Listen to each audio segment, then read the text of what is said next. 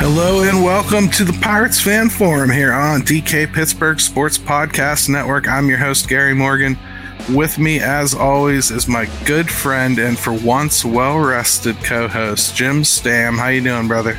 Dude, I'm just glad to have a night off where I can watch the Pirates and no extracurricular activities. Man, Yep. Life gets busy, dude. Dude, it's funny because much like you know, I raised children and I ran them around. You know what I mean? Right. And it's a labor of love. You enjoy doing it and everything. But there are nights when you kick back and you finally get to taste that sweet, sweet beer touch your lips, you know, at the end of a Thursday night or something. And you just look up at yourself and go, you know, I do this schedule to myself. Yeah. Yep. And that is pain, man. That's pain to have that conversation with yourself. It is. And you know what I'm realizing is this is just the start of it for me. Obviously, I have a younger one. Yeah. And he's getting into all kinds of stuff. So, man, I just gotta learn to live with it. I'm going to miss some things here and there. Let's see. Hey, before we get started, let's see what John Gorman says. He says, "What's up, guys? It's 9:21 and I'm still enjoying watching the Pirates." You know what, man? You know what? Underrated statement, I would say. Because it still has been interesting, entertaining, competitive, even, dare I say, good baseball since the All-Star break. And it kind of doesn't make any sense, Jim. But I don't want to ask too many questions because whoever's done the black magic in the locker room, I'm going to just let it go for making the pitching staff work out. Yeah, I tend to agree with John right now, though. You know, like I'm still interested. I mean, there's plenty to talk about and look at. So this is getting to be a super important part of this whole process we've been sitting watching. Hey, Dougie Fresh is with us. Dougie, how you doing? Ryan Little has joined the show. How you doing, brother? All right, so tonight we're going to talk about some cool stuff, Jim. We actually sat back and planned this show a little bit. I know, everybody. Yeah, it's not can you normal. believe it? We actually sat back and really, really planned what we wanted to talk about tonight. So here's what we're going to start with. We're going to start with talking about the playoff picture, especially the NL wild card. Because the Pirates really are in a cool position here, I think, for this young team. They get to finish the season facing three teams actively battling for the last wild card spot. I think it's a pretty cool path, man. And that, you know, they got punched in the mouth by the Cubbies. They punched the Cubbies back in the mouth last night. The deciding game of the series is tonight. That's going to be interesting. I can't wait to watch it. Then they go right to Cincinnati and Miami. How the Pirates finish this season affects 3, if not 4 other teams. It's kind of fun, man. I wish they were involved in it more, but I'll take what I can get. Well, I mean, it's a nice little test run right now because these teams are playing for something. And I think you see that in the ballpark when you're playing these teams. And hopefully, you know, you get a little sniff of that yourself and you lock in a little bit more and you want to play good baseball and you want to affect some things. So for younger players, I think this is a very important little stretch. Right. I mean, like we're watching, I think, some very interesting things take place. Like Josh Palacios, with his power, has started to creep himself into the conversation of like, maybe we kind of have to think about this guy a little bit more going into next year. We don't want him to be leaned on, Jim, but maybe he's more than okay as a bench guy. Really, those home run totals are kind of something. I mean, there's a, you know, and it's tough because you don't know how things carry over year to year for certain guys, right? I don't know what this looks like next year if he's got to be in the same kind of role. I will give him this. He's a high energy guy. He seems to come up big in big spots. Is that repeatable next year? It's funny you say that. Here's a comment from Ryan. He's become a pretty big Josh Palacios fan. Might be in the minority, but love his passion. I think that's a great way to look at it too, because I think that passion aspect is something that a lot of guys are a little afraid to turn the faucet on with, but he's not. So and teams need that emotional leader, that whether he's an important piece or not. Yeah. He certainly put himself in the discussion of being someone you need to keep around in some form or fashion. It's just, trying to decide what that is still the part that is yet to be decided, I think. Right. So you got the Cubs, the Marlins, and Cincinnati all separated by one game. Cubs are in the playoffs, technically, if it were to end right this second. Miami is a half game out. Cincy is 1 game out. Out of those 3, you have to figure that last spot's probably going to come, unless San Francisco goes on a mighty run and those other teams fall off the face of the earth, right? I suppose San Diego, you have to pretend, is still in it too. Where's Arizona in all this? Where's Arizona? Arizona's the second wild card, 1.5 games up. Okay. On the Cubbies. Okay. And Philadelphia is firmly in the first wild card, up 4 games on Arizona. Mm-hmm. So I think those first 2 spots are probably pretty close to safe. But Chicago, Miami, and Cincinnati are going to fight it out. And it's really cool the Pirates are involved in that in some weird way. It's obviously didn't know what was going to happen when you set the schedule. But the Pirates aren't shrinking violets here. They're going after these guys. I think they had a score to settle with the Cubs, and it was good to see them take one at least. I'd like to see them take another one here and really further cement that. You have one of your supposed better pitchers that's for sure coming back pitching, Oviedo, right? Right. So you'd like to see that. The Miami series perplexes me because I haven't been impressed by Miami all year, but they hang in there. And Cincinnati, I said, was going to fall back a long time ago, back when they were first in the division. And they've kind of fallen back, but it's been a lot slower than I thought it would be. Yeah. So what do you think? How's it going to shake out? Well, I just did a little peek too. I wanted to see. Arizona's been so up and down. They've seemed to have rescued things. They finish with, let's see, they've got 3 games at the Yankees, 3 at Chicago White Sox, and then 3 at home against the Astros. Yeah. So, yeah, I just wanted to see if it was setting up one way or the other for them, because that would be really wild if they stumble down the stretch. Then that makes it very, very interesting. I still think it's the Cubs, Gary, at this point. That's where I'm leaning to. What do you think about now that we're getting up on this for the first time, this expanded playoff format? Yeah. Where are you with it? I think I'll probably have a different take on this next year, because I think the Pirates might well need it. It's hard for me, Jim, because my childhood calls all the way back to remembering when you had to win one big ass division with like 6 other teams. And, and hey, if the Mets were going to be good for half a decade, the Mets were going to be good for half a decade. That's who you were going to have to beat.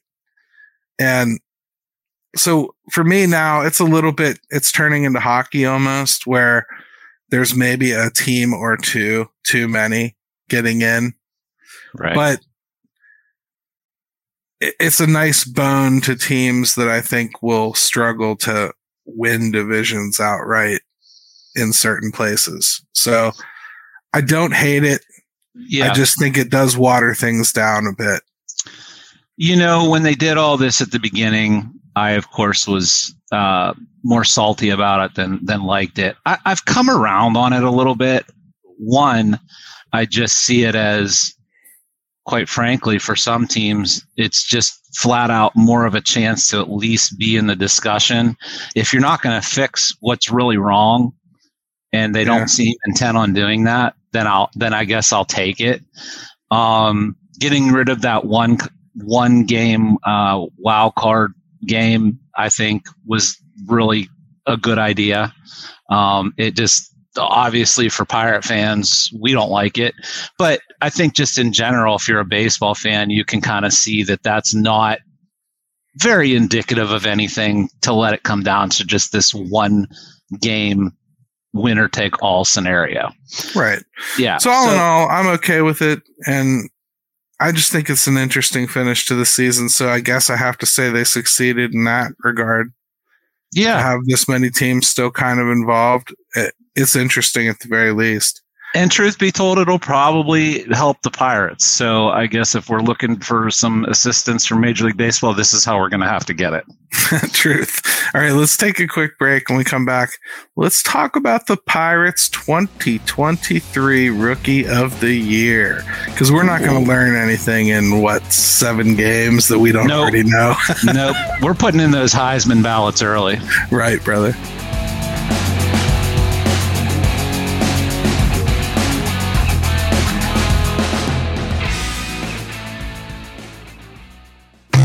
At DK Pittsburgh Sports, we take pride in coverage that connects our city's fans to their favorite teams. Now, that connection's stronger than ever. Introducing our all-new state-of-the-art app. Find expert inside reporting and original podcasts. Check live box scores. Track the latest stats. Chat it up with our community of thousands of fans, all in one place. The new app from DK Pittsburgh Sports. Coverage that connects.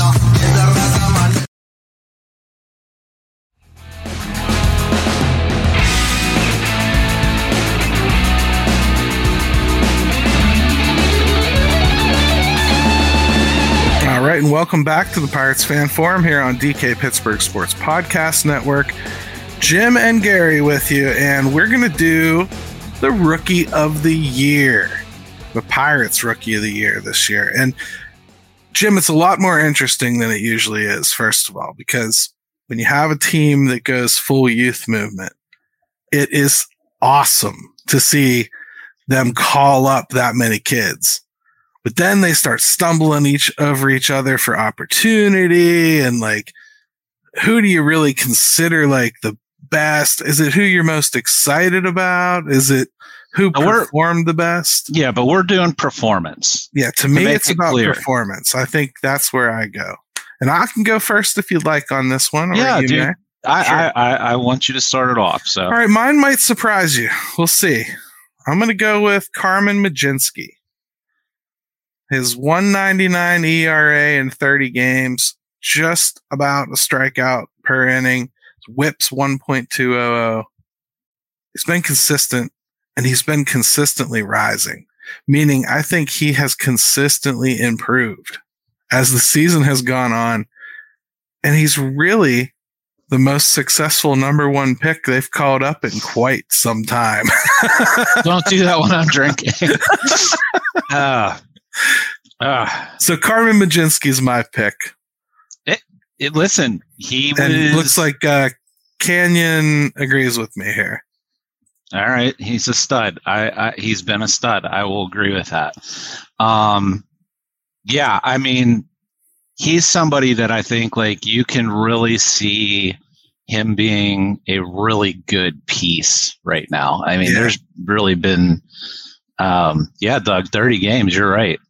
It's hard to believe, but he's actually looked pretty much in command when he's out there. And this is a guy obviously getting his first taste. So I can't disagree with it.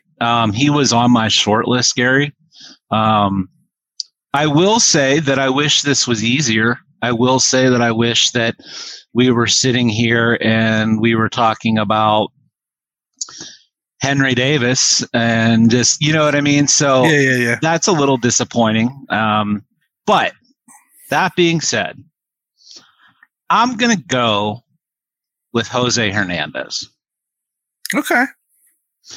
And the reason I say that is maybe I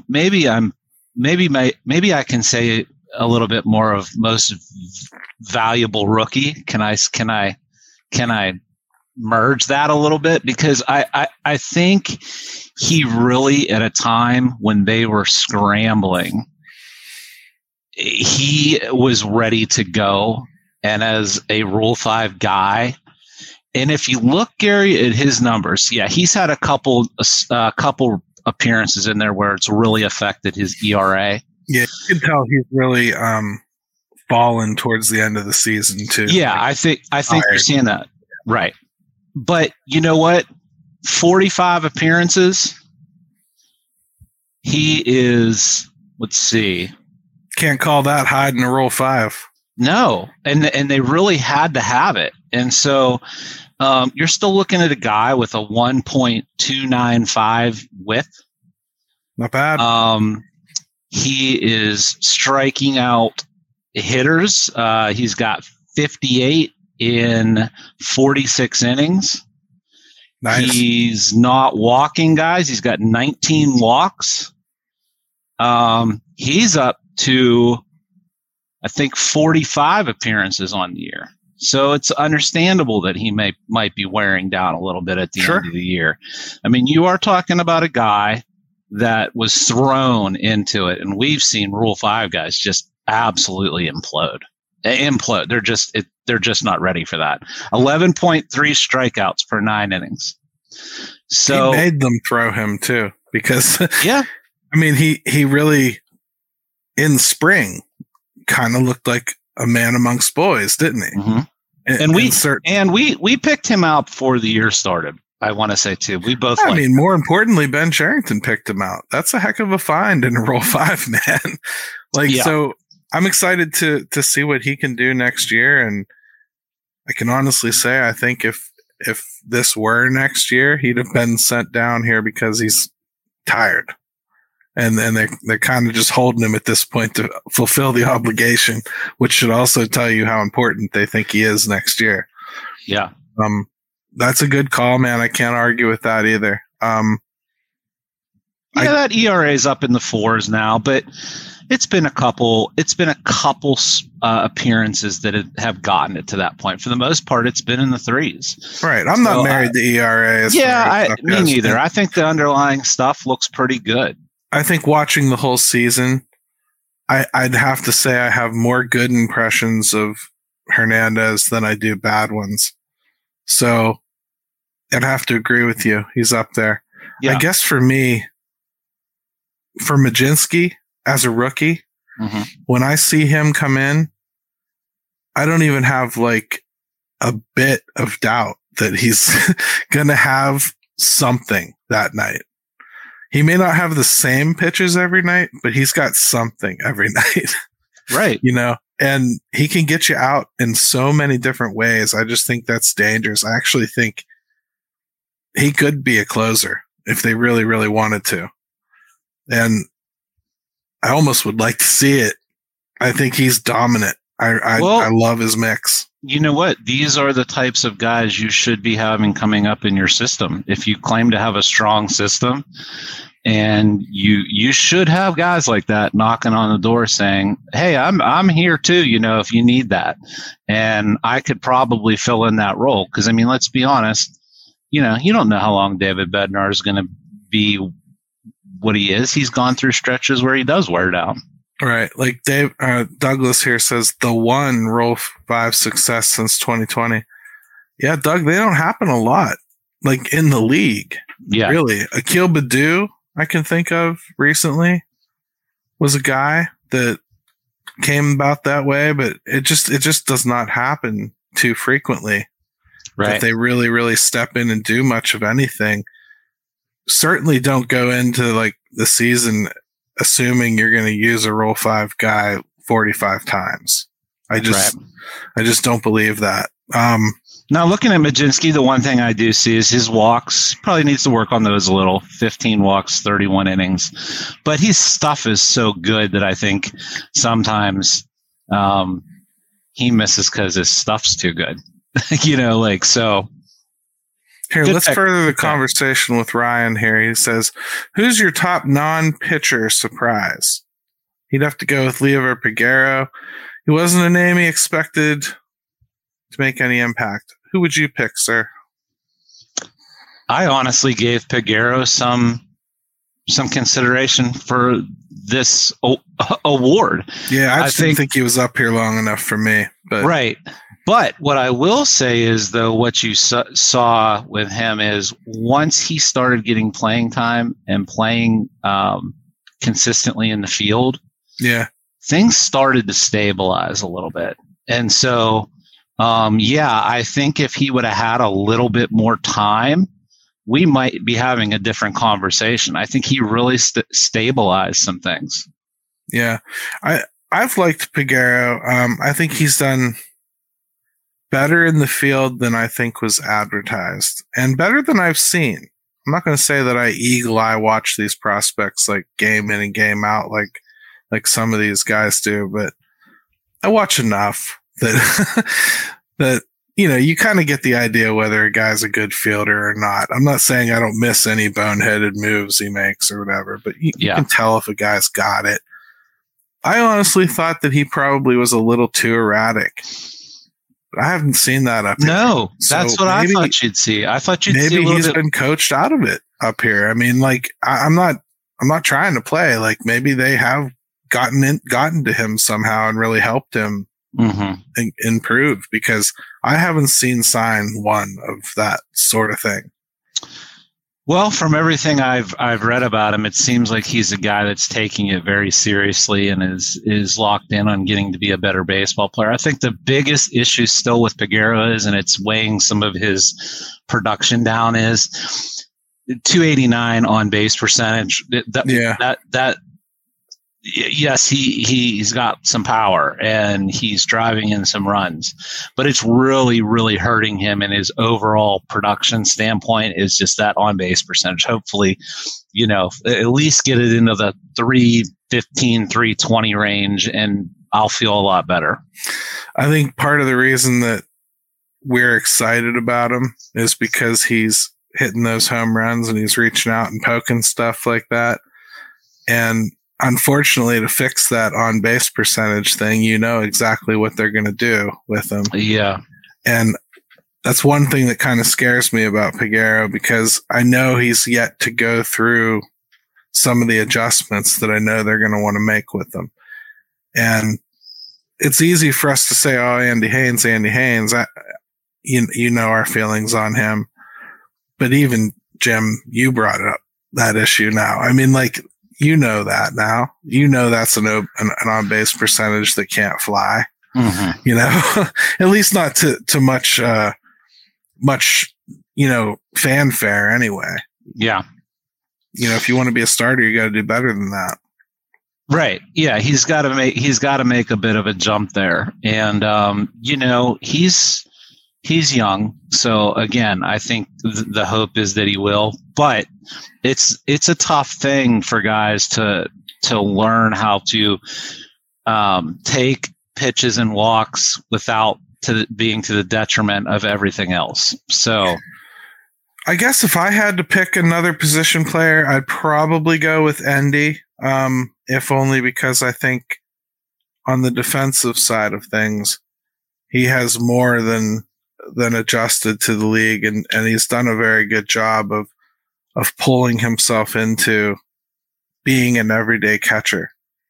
You can tell he's wearing down now towards the end of the season.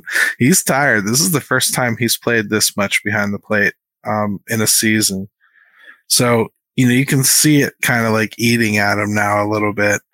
Yeah. And I think just the off season, let him come back in and refocus on his offense. I think it's really going to help Endy Rodriguez next year. I couldn't make him Rookie of the Year because the bat would have needed to make the trip from Indy with him, and it didn't.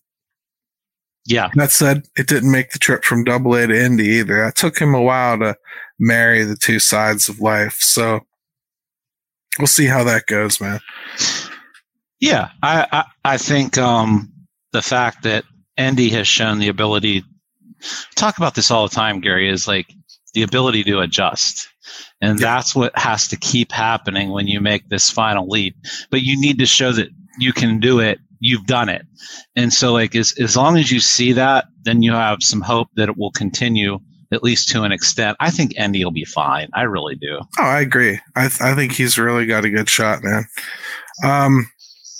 And then the other honorable mention, Ji-hwan Bae.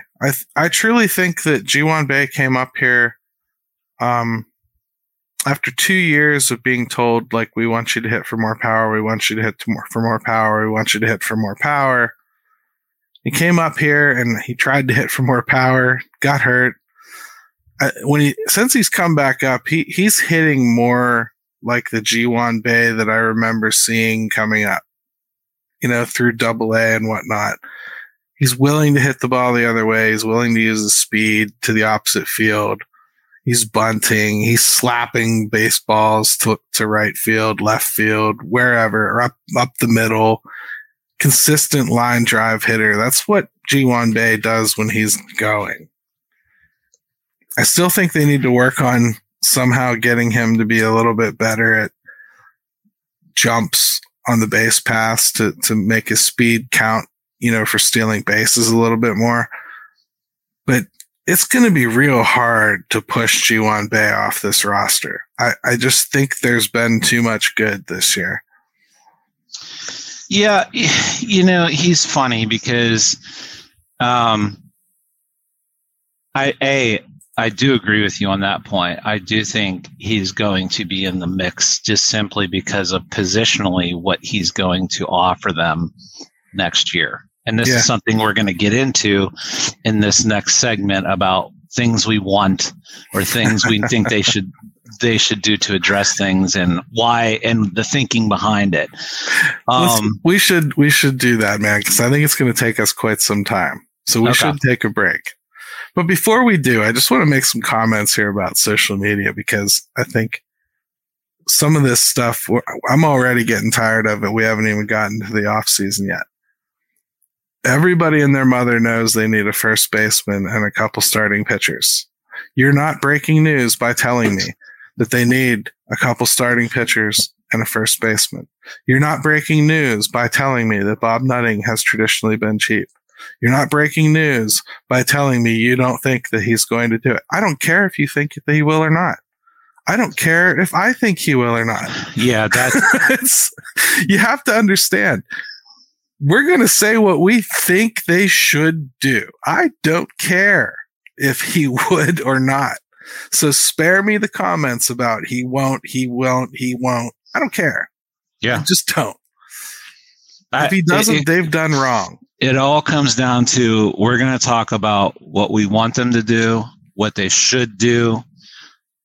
If you're in a place where they're not going to, that's not what we're talking about. We're talking about what is needed, what is necessary, what is something that might be a viable solution. Yeah, I just think when ownership, or I guess the GM, comes out and the coach and they directly say next year we're targeting the playoffs. Well, Jim, I think you and I have been watching baseball for a long time. I think we can look at this team and we can both make educated guesses on what exactly it would take to get to that point. Right? Sure. So that's what we're going to do in this next segment. So buckle up because we're coming with specifics and this is going to be a lot of fun. And I want to hear, and if people have ideas, let us know. Maybe we've missed something. Yep. You tell us who you think we should get.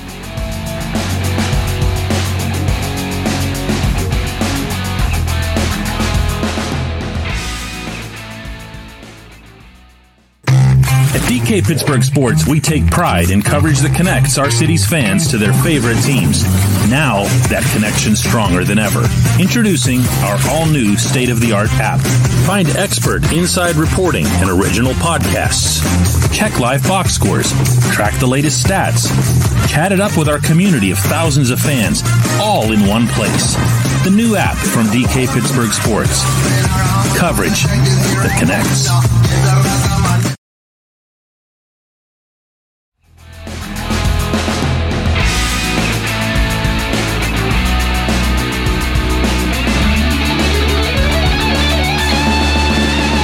right, this is back to the Pirates Fan Forum, and it's time for Jim and I to have some fun.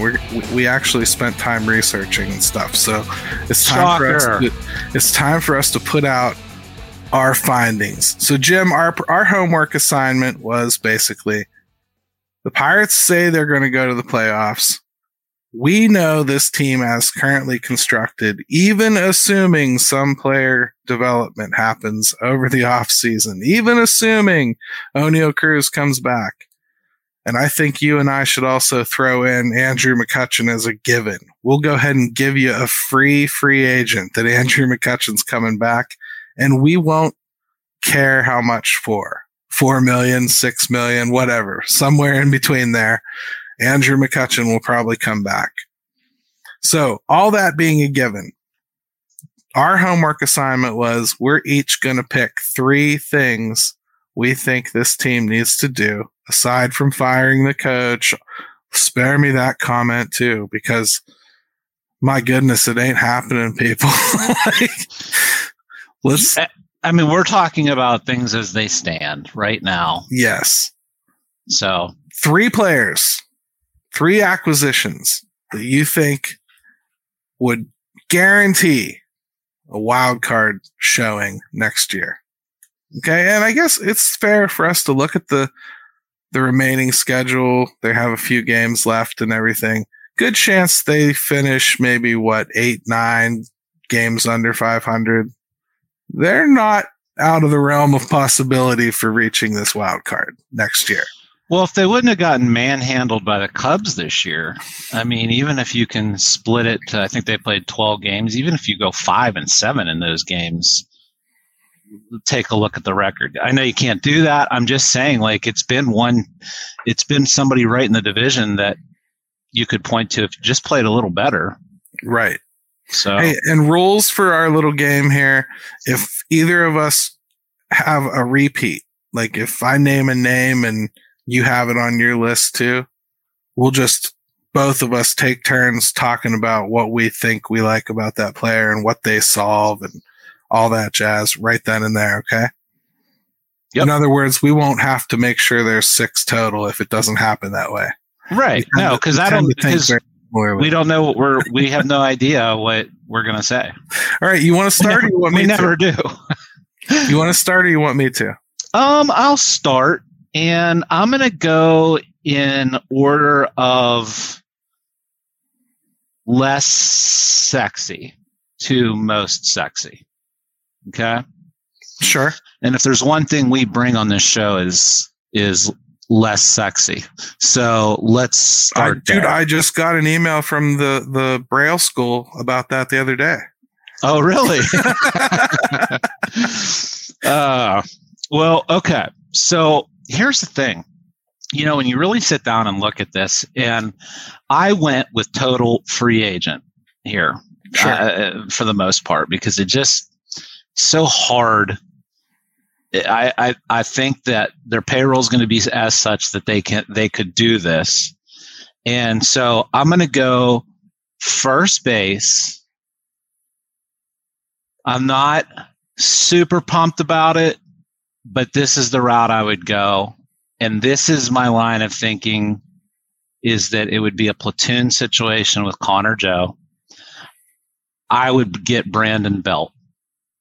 He's my well, first ding, guy. ding, ding. There's our first. Oh, damn it. Our first overlap.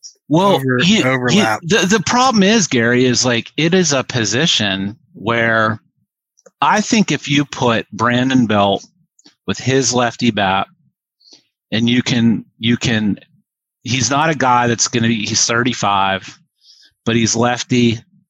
He's still got he's still got this year a 369 on base percentage. He can play the position. You let him and Joe do their thing. I don't think he costs a ton. And to me, he's got more juice left in him than Carlos Santana. I like Brandon Belt for a lot of the same reasons. You already said it. 35 years old, a little younger than Carlos Santana. Probably 9 to 10 million. I think you could probably have him for. Jim, I'd probably go 2 years here, or at least an option year.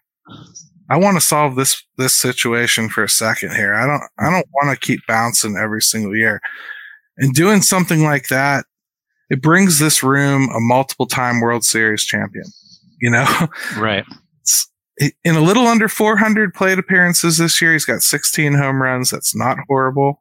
250 average, not the greatest. OPS 839. He's perennially a top defender at his position. Mm-hmm. His swing at PNC Park could be iconic looking, brother. Yeah. And highly effective. He's finally, you know, he's been a veteran on a young team that breaks through in the past.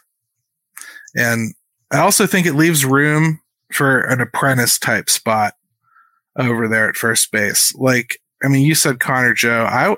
I would think this would be a good opportunity for Triolo to get some at-bats too. Because I think he's going to be roving around second base, third base, first base. I think is going to be in play for him as well. And this isn't a guy that's going to play 150 games at this point. So no. Brandon Belt would be my choice of all the free agent first basemen. Yeah. Honestly, if you look around at what you could get, he's probably the best of. Yeah, that's why. That's why a 1-year deal is a good idea, but he probably will be in high demand. I agree with you. Yeah, that's why I think you might want to go 2 years and then throw an option year in there too. Like I think as the Pirates are sitting here, if you just think you're going to say, hey, you want to come here and play. And I think it's safe to do that with a guy like that. He's 35 and still really productive. Yeah. But Gary, to your point, this is a guy in the last 3 years, 97 games, 78 games, 97 games. So you're hoping to maybe get 90, 100 games out of him. Let him get his rest. Have someone you feel you can platoon with him. And I still think you've got a pretty productive guy. All right, I like it, brother. I do. I really do. All right, here's my first one here. Michael Lorenzen. Look, he hasn't had a tremendous career. Boy, they're power washing the windows outside my apartment, right, or my room right now. I don't know if you can hear it or not. I can't hear it, so good. He hasn't had a tremendous I'm sure career, it's not distracting at all. But he's 31 years old. Fills a very specific role for me. I mean, I'll start here. I would sign him to like a 3-year, $10.5 to $11 million deal. I'd start him even while he probably works his way back to the end of the rotation. He eats innings. Eventually, he becomes a really nice to have veteran bullpen arm when he gets pushed aside by younger kids, hopefully. I mean, I hope all that would happen in 3 years. And hey, that's up to him and the development team. But he fits like a Swiss Army knife. And 3 years just feels right to me for that reason. 4.29 ERA in 149 innings pitched this year with a 1.215 whip. And I will admit, this season was above his depth. This is better than he has looked. I think he's going to get rewarded for that in free agency, and I would not be afraid to be on that if I were the Pirates. Yeah. I mean, I have him as one of mine. So there you go. So we're only going to have 4 guys here. We're going to talk about I don't know. Sorry, the show's over. I look at him, and you're talking about a guy who survived pitching in Cincinnati for 7 years. And made it through that pretty unscathed. I think what you're looking for is like lower risk guys that are still in an age where you can feel comfortable giving them, a 3-4 year deal if you need to. And I think he fits right into that.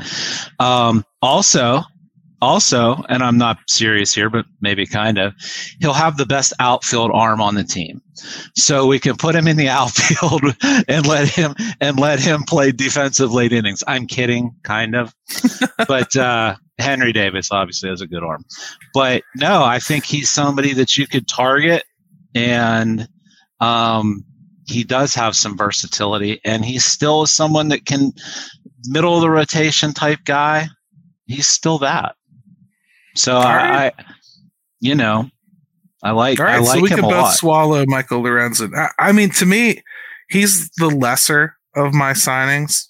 You know, he's the Vince Velasquez I'm thinking of. Like, he's the starter, but if he doesn't wind up being a starter, I still think it's a good signing because I think it bolsters the bullpen and gives a little bit more depth there as well. So Yeah, and I like having a slide guy one way or another. It doesn't have to be Michael Lorenzen. Be happy to listen to other names if other people want to throw things in. I saw Jose Quintana, somebody mentioned. Sure, I'd be fine with that as well. Probably not for 3 years, I wouldn't, but you know, a year or so I think would be kind of cool. I'd like it to be more of a permanent solution though, something that's actually going to stick around and help for a while. Yeah, like that's what I would be looking at is if you've noticed we're talking about 2 or 3 year deals, 3 or 4 year deals, something to help just stabilize these positions that you're not going to regret 2 or 3 and 4 year deals with the guys we're talking about unless something really bad happens, like health wise. And so we're trying to stay in that reasonable box that we know we have to deal with the Pirates. That's what I'm trying to do, at least. So, maybe we'll see what my last one is.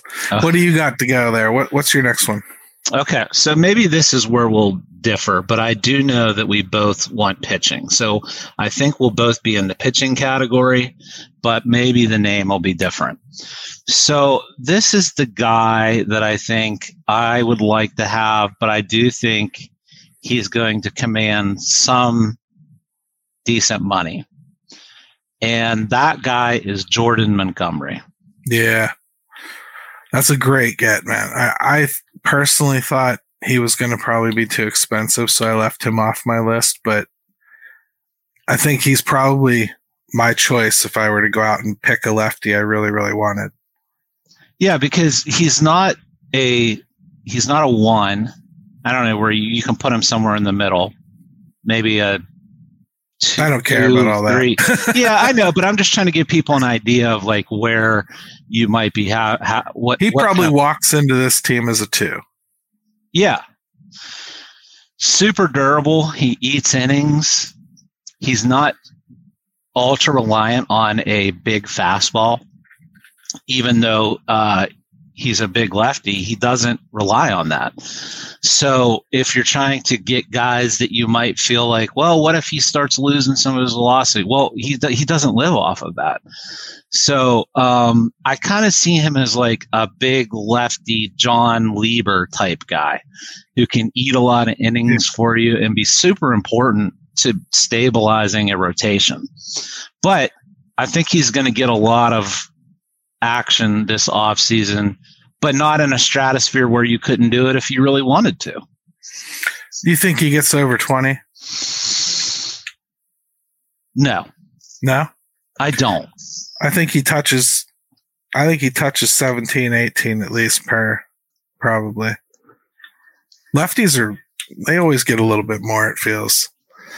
And I just think that that's one commodity that isn't super wide open. There's a lot of free agent starting pitching. There's not a lot of quality lefty starting pitching that's going to go anywhere.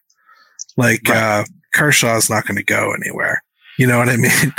Chris Sale, I'm not sure you'd want him to go anywhere except for maybe the retirement list. But, Paxton is a guy that you could look at, but it's kind of tough. I think he's a $17, $18 million guy though. So, yeah, he's like I said, he was on top of my sexy list.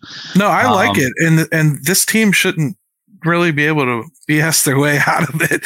They're going to have, like, by the time they're all done with ARB and everything, their payroll's probably going to be, their commitments are probably going to be sitting somewhere in the 40s, and they spent like $35 million-ish on acquisitions last year.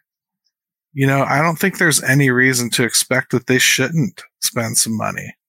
You know what I mean? I think it's fair to expect them to get into the 80, 90, 100 territory this year. I think that's doable and acceptable. And again, they're the ones that said they wanted to make the playoffs. Right. Yeah. This is based off of them saying that's the expectation or the goal now. All we're doing is saying what we think needs to be done to make sure that happens, as opposed to see what needs to be done to sit back and hope it happens. Yeah. Because I can sit back and hope that a whole bunch of kids get better next year. But I'd rather know that I've brought in enough that I don't need them to. Right. So, and also another point about Montgomery is he's 31. So again, you're hoping to commit that money to a guy that should still be very effective because of how he pitches for the next 3, 4, 5 years, whatever. If it takes 5 years to do it, I mean, let's be honest. Some of these guys that they might pull in, will they even see the back end of those contracts here? Probably not. So, yeah, I mean, they might not. Depends on how they structure them. I'd say Ben Cherington's been extra anal about the way he structures the deals that he has done thus far. Anything that he's signed beyond a year or so has been tapered, so that at least seems to be a strategy he likes to employ.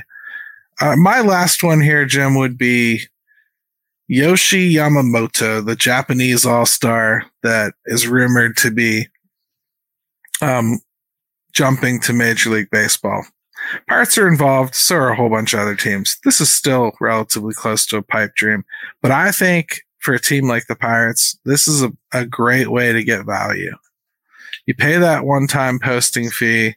They tend to take a little bit of a lesser contract for their entry into the league. I think it's a good opportunity to catch lightning in a bottle with a fairly proven out talent. And I think he could slot right into your rotation pretty quickly. So that would be my third one. Fill me in on him, because I didn't include him simply because of the unknown factor there. So, tell me a little bit about him if you've got some stuff up. I mean, the stats I don't like to call on because it's Japan. So when you start reading them off, it kind of sounds like, the reincarnation of Satchel Paige or something. Right. That's not really fair. All I know is he's seen by scouts to be up amongst like Hideo Nomo type talent. Okay. And that sort of thing gets thrown around rarely, like when Jung Ho Gong was being pursued by the Pirates. I heard about it, but I didn't hear about it like in so much as 10 or 11 teams were looking at him. There were 3 or 4 teams looking at him. When half the league is in on a guy and sending scouts to Japan to watch him have his second no-hitter. Yeah. It tends to excite people a little bit. I've seen video on him. I'm not an expert, but I just know when that many scouts say that they like a guy, to me, it's worth taking a shot at. Now, it could turn out like, terribly, or it could turn out great, but it's worth a shot. And it's usually a pretty low risk. Somewhere in like the $12 to $15 million range, I'm talking. Okay. After the posting fee. And you got a shot. You either get like a frontline starter or maybe a back end starter. Worst case scenario, it doesn't work out. It's a risk, but I think it's a risk that a team like this has to take. Yeah, I think that's the thing we're both trying to do here is minimize some risk with the guys you're going after, because we've talked about this time and time again. There's what teams spend in payroll per year, and then there's what teams spend on their mistakes and what they just throw in the trash and don't worry about. Well, the Pirates can't do that. They shouldn't do that. And so they've got to be a little bit more careful if they do commit any money. And that's the big thing. Ryan rightly points out they need to extend Keller. He's right. That shouldn't affect what they can get done this offseason either.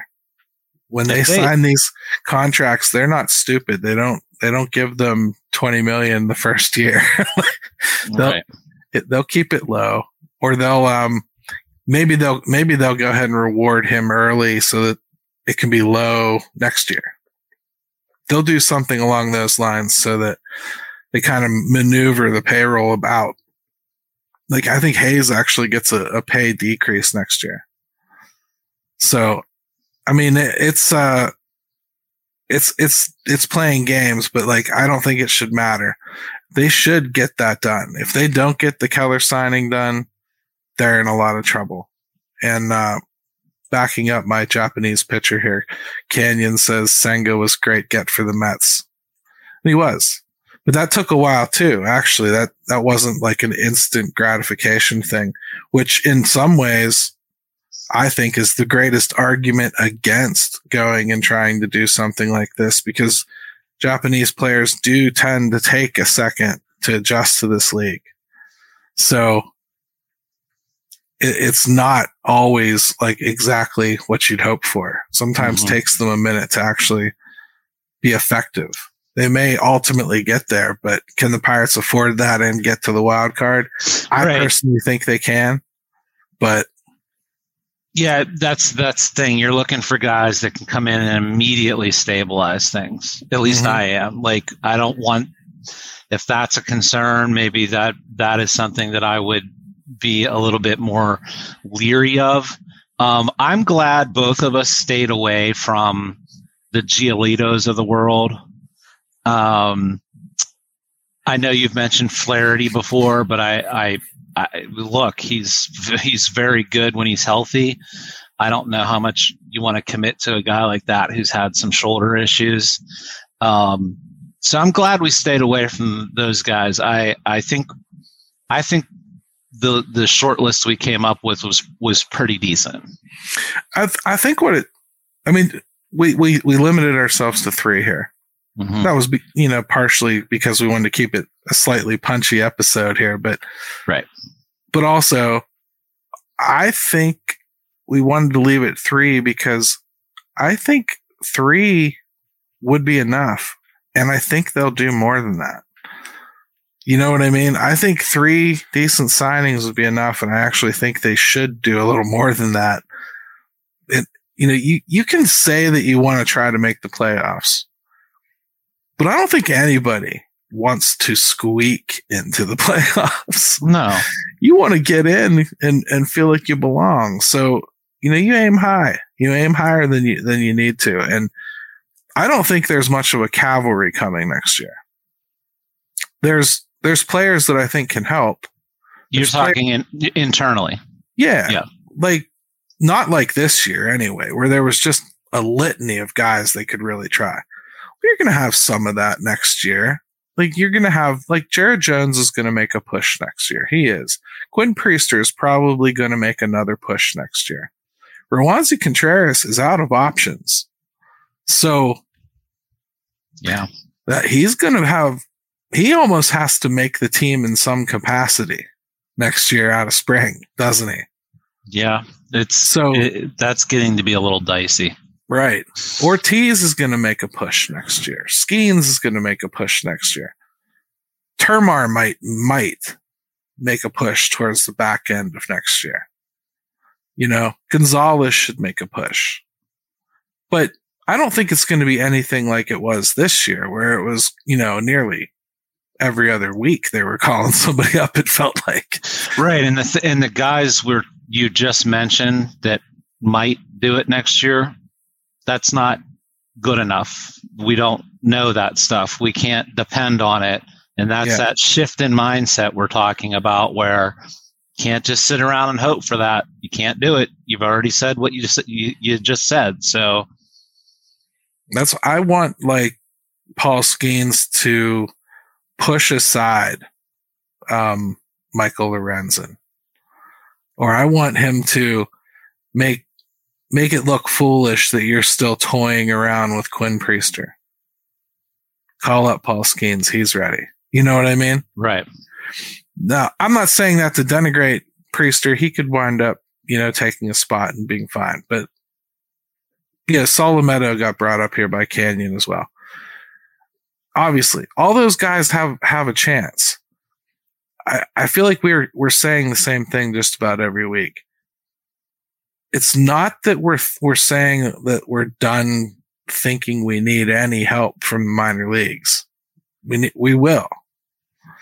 You just want to make it a little harder now for them to get here. You want to quit feeling like the development system is failing. You need to stop needing these kids as badly as they do when they need them. You need to be bringing up more polished candidates. So the age of rookies debuting is probably going to go up in certain areas, and the odd phenom is going to sneak through. That's going to be your younger guys. But the reality is you have to give yourself some leeway. You have to. And you're trying to, I've used this analogy before, you're trying to land a Boeing aircraft on a runway this big, and you have to give yourself a bigger runway. And I think that that's kind of what we're talking about right now, is that you can't be totally reliant on, Solometo could be very good.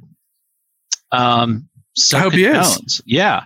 But we just went through this with Ortiz and Roanzi and Burrows getting hurt. And it's my dream to wake up one day and as a Pirates fan and go, oh my God, I wish they hadn't wasted all that money on Michael Lorenzen.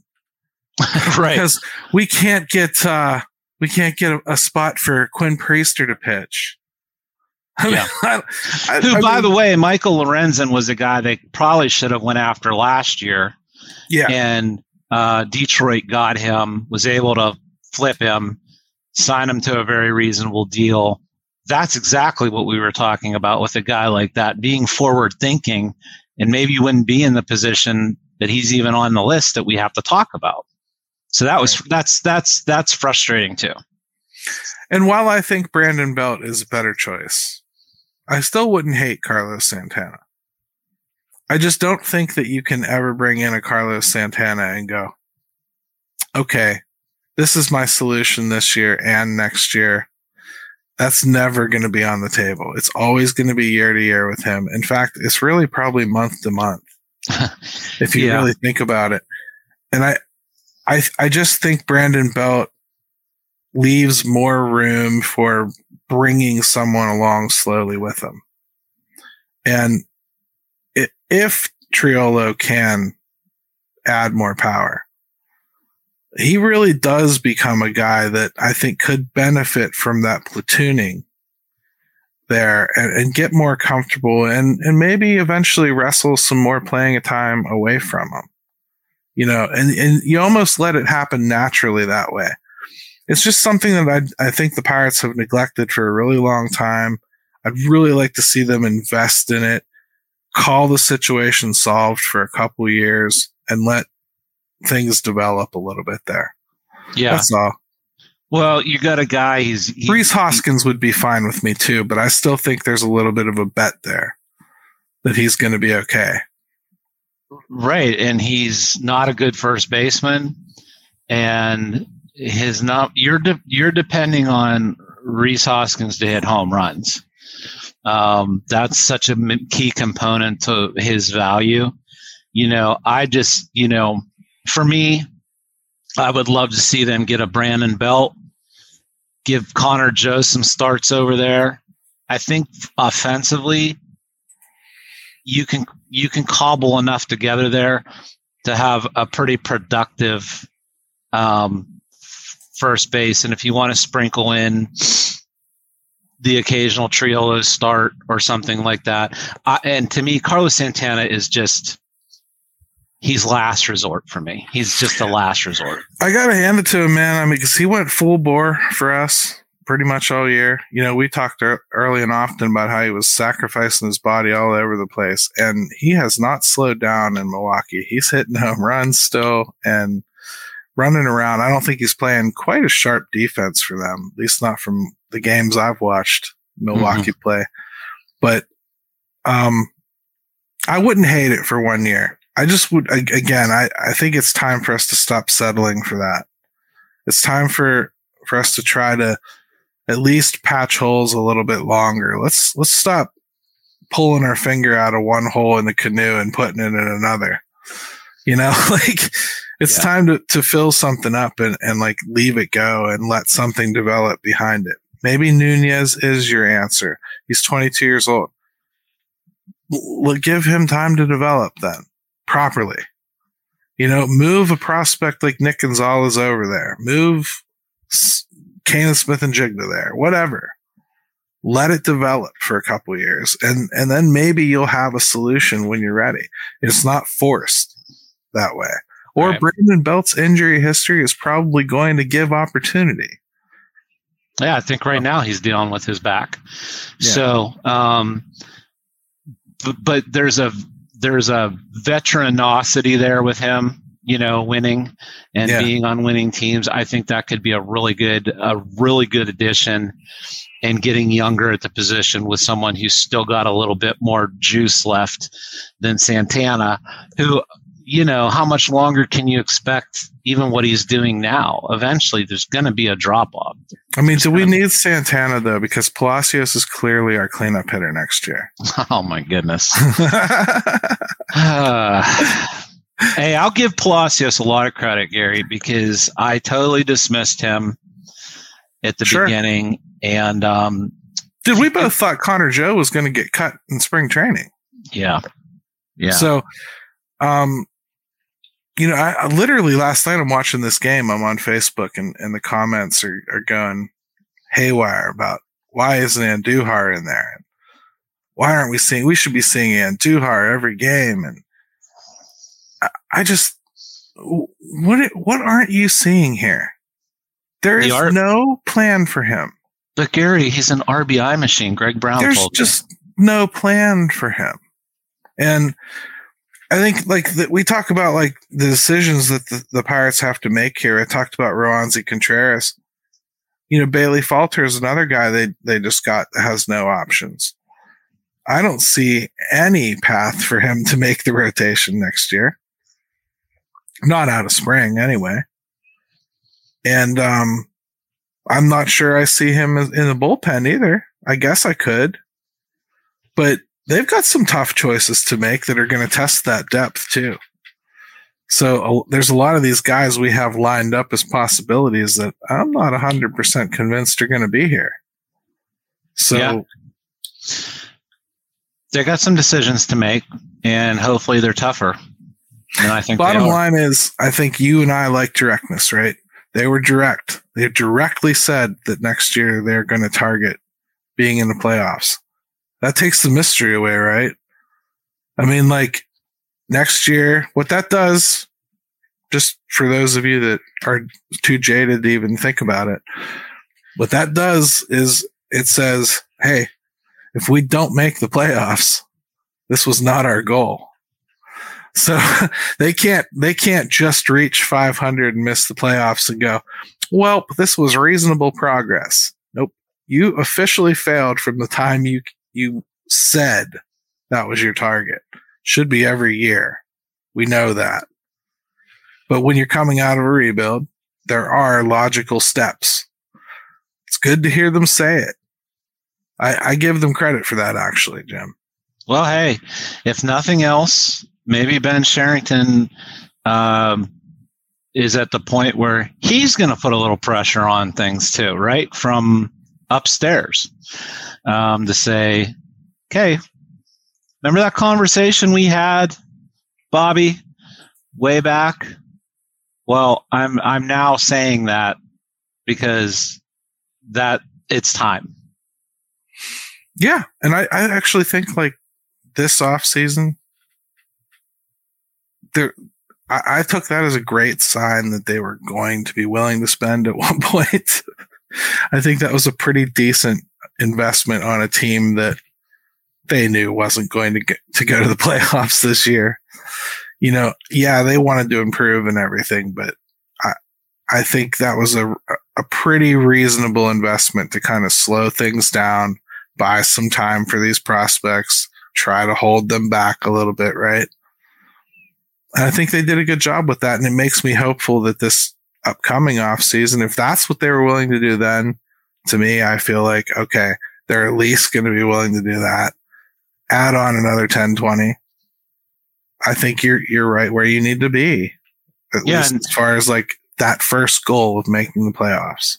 Not saying that's a World Series team. Right. And I think everybody needs to keep in mind here is you've got to look in the division as well. Yeah. And I think you're going to see every team, the Brewers, I don't know. But I think you're going to see every other team take a step forward, an additional one. So the Cardinals will because they'll add, and they were awful.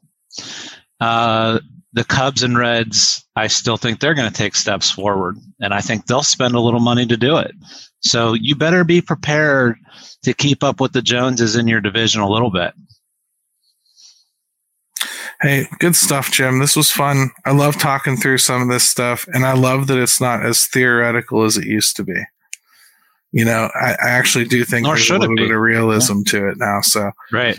But that's what it should be. We should be able to have fun conversations about this stuff and talk about it because it is just sports. I was like taken aback to read that somebody actually died in a sports stadium this week. We've got to chill, people. Not everything is the end of the world. It's Matt Canada sucks. Okay, so your football team's offense blows. Like, this team has no pitching right now. Okay. You don't have to like threaten to bomb a building. Like, you don't have to want to punch somebody because they got a prospect that you wanted. Like, just calm down. Or you have a difference of opinion about a player. Relax. It's sports. I mean, like, we're supposed to have differences of opinion. It's boring when you don't. Just have some perspective. That's all I ask people to do is like, is it super frustrating to sit and watch the Pirates sometimes? Absolutely. Should it really affect your life one way or the other? Absolutely not. You know, and we want the Steelers to look better and we want the Penguins to be back in the playoffs and we want Pitt to be able to get a first down on offense. But you know, now check in with me on this Saturday and Sunday and see if I'm this sane. But yeah, man, let's just keep it all in the right perspective. Yeah, man, it's going to be fun. And you're right. Somebody said very early on here, I think it was Ryan Little, that competitive baseball in September and being interested in it in September is a win. I'll take that too. So good stuff. Jim, we should finish the show we always do. We'll toss it over to our buddy Ben, and for everybody watching on video, I will say thank you for tuning in, and let's go Bucks. Let's go Bucks!